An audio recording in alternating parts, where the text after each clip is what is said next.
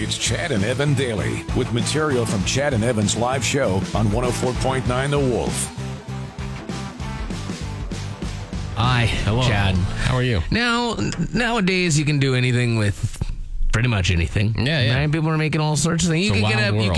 You could wear someone's blood around your neck to show how Sure. much you love them. Yeah. You can wear other bodily fluids around your neck, too. Yeah, like- and you can get all that stuff. Yeah, you could do whatever you want. Whatever you want. Right? And so now there's a company, and I don't know the exact name of the company, and it doesn't matter, but Ashes to asses.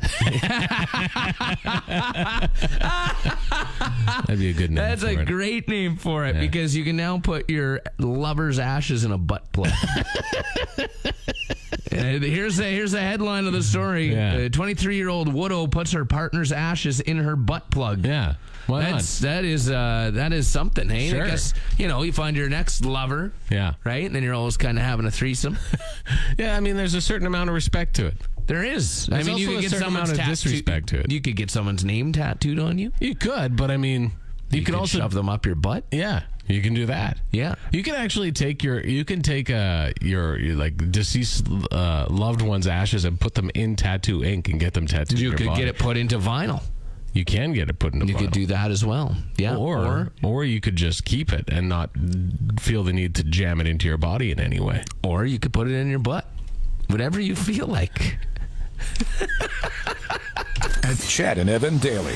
The Junos were last night in Edmonton. Yay. Yeah. There were some interesting moments. Hey, listen, Nickelback finally getting inducted into the Canadian Music Hall of Fame. Like them or hate them, they deserve to be in there. And some hack hockey player inducted him. Yeah, what was his name? I've never heard of him. McNugget? McRib and McDavid, Connor McDavid, yeah. And then they went up and they did like a montage of Rockstar and How You Remind Me and Animals. And their greatest song of all time, Photograph. I don't think they did Photograph. That's good. I hate that song so much. I know, so do I. But the big moment of the night was unplanned. Happened to be when Avril Lavigne was up on stage about to hand out some sort of award or introduce somebody. I don't know. I didn't watch. I just watched it this morning, to tell you the truth. And a protester, a topless protester, runs onto the stage. Actually, doesn't even run onto the stage.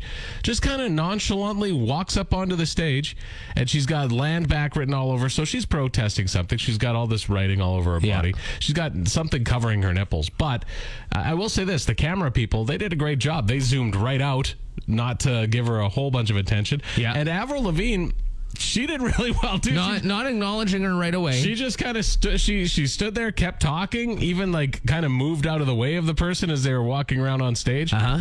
And then eventually Avril had enough.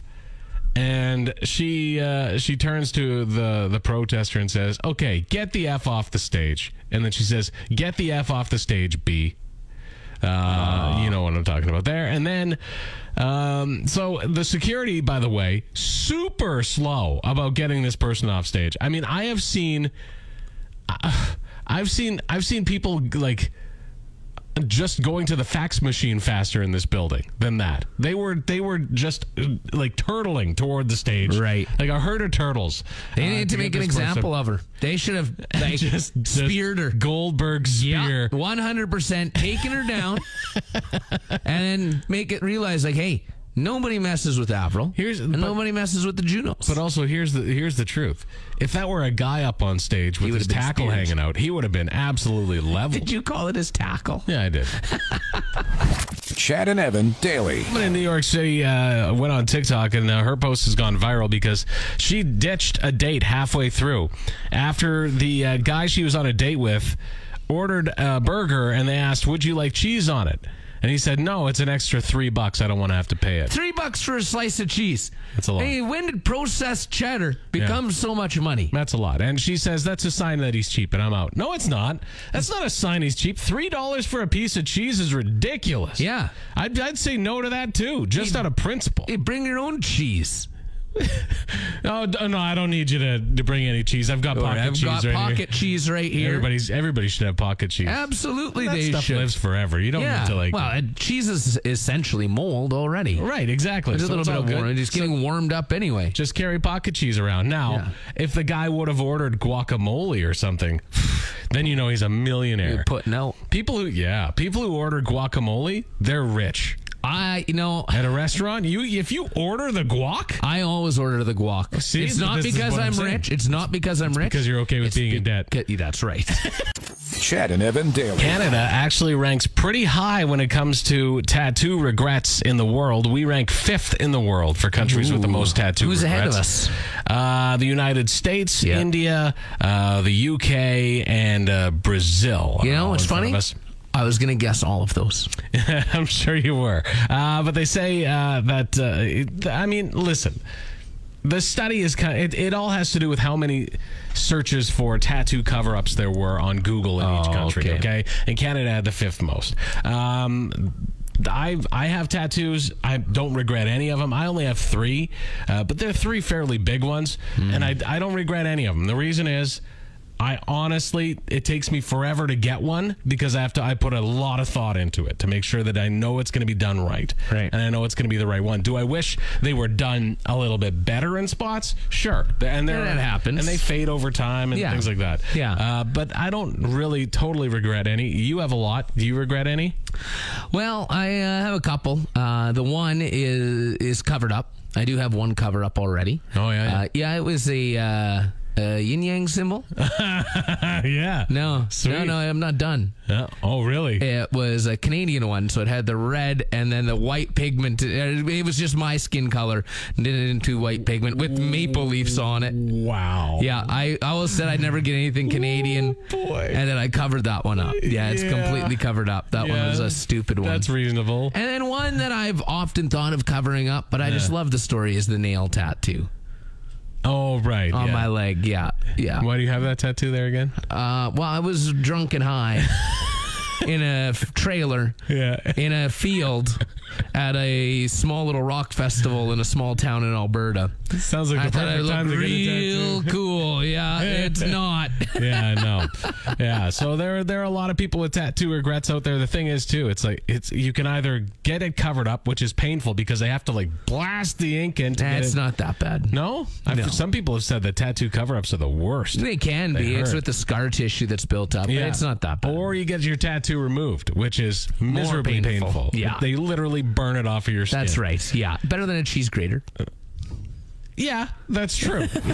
Chad and Evan daily. I wouldn't consider myself to be litigious in any way. I don't find the lawsuits solve much. But this one, I might agree with. A man in Chicago is suing Buffalo Wild Wings, the restaurant, because of their boneless wings.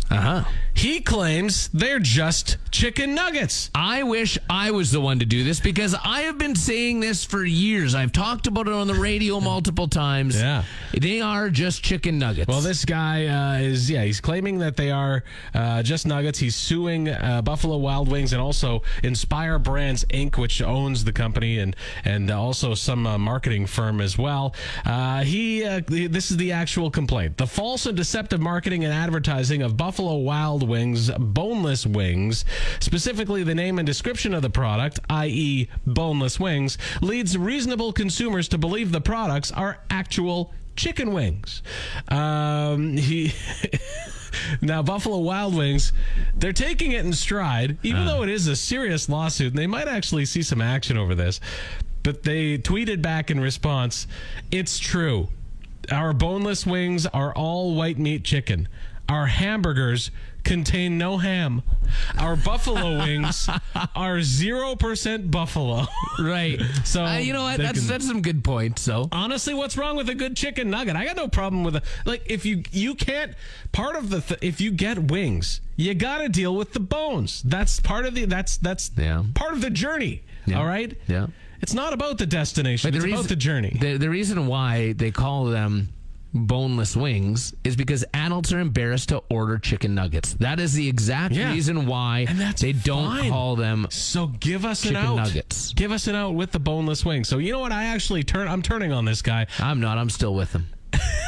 Is it a class action? Will it come into Canada? I want in on it. I want some of this money. It is indeed a class action lawsuit. Now I'm going to see if I can sign up.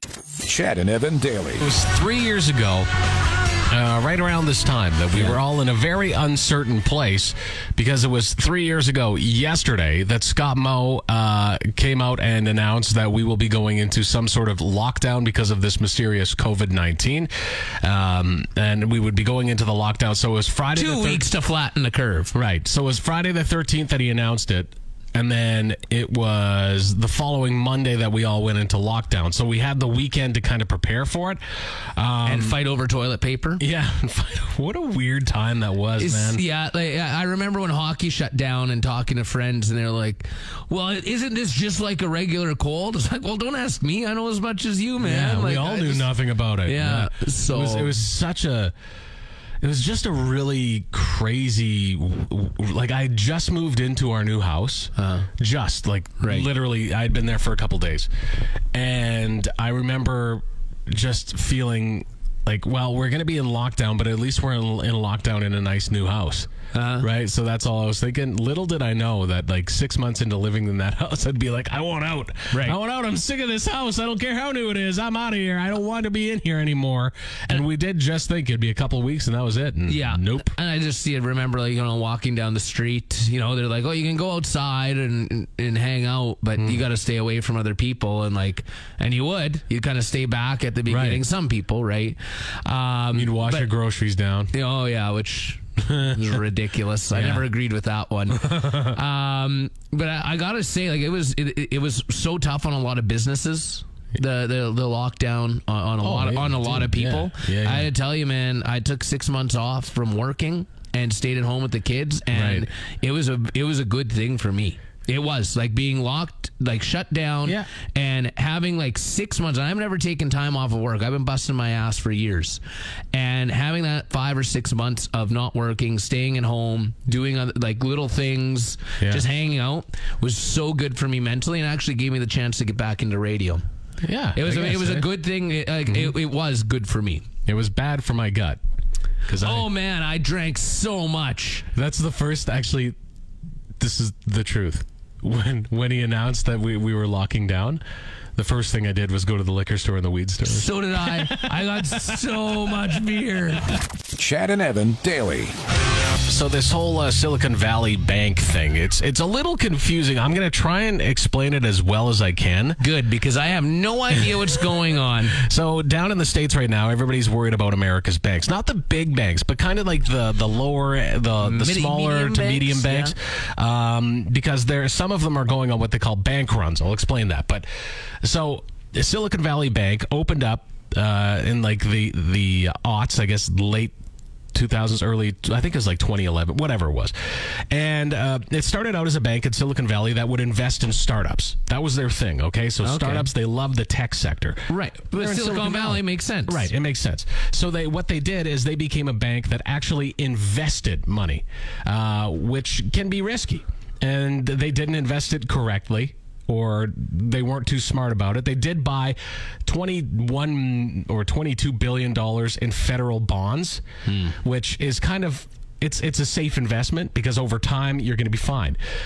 But what they did is they were falling short on money because of the interest rate going up. So they decided to sell off these federal bonds at a loss. They lost about $3 billion on it, which the customers of the bank noticed. And as soon as they saw that, they go, uh-oh. This bank is trying to raise capital.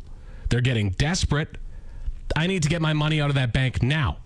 So everybody, not everybody, but a lot of people that use the bank decided to withdraw all of their money.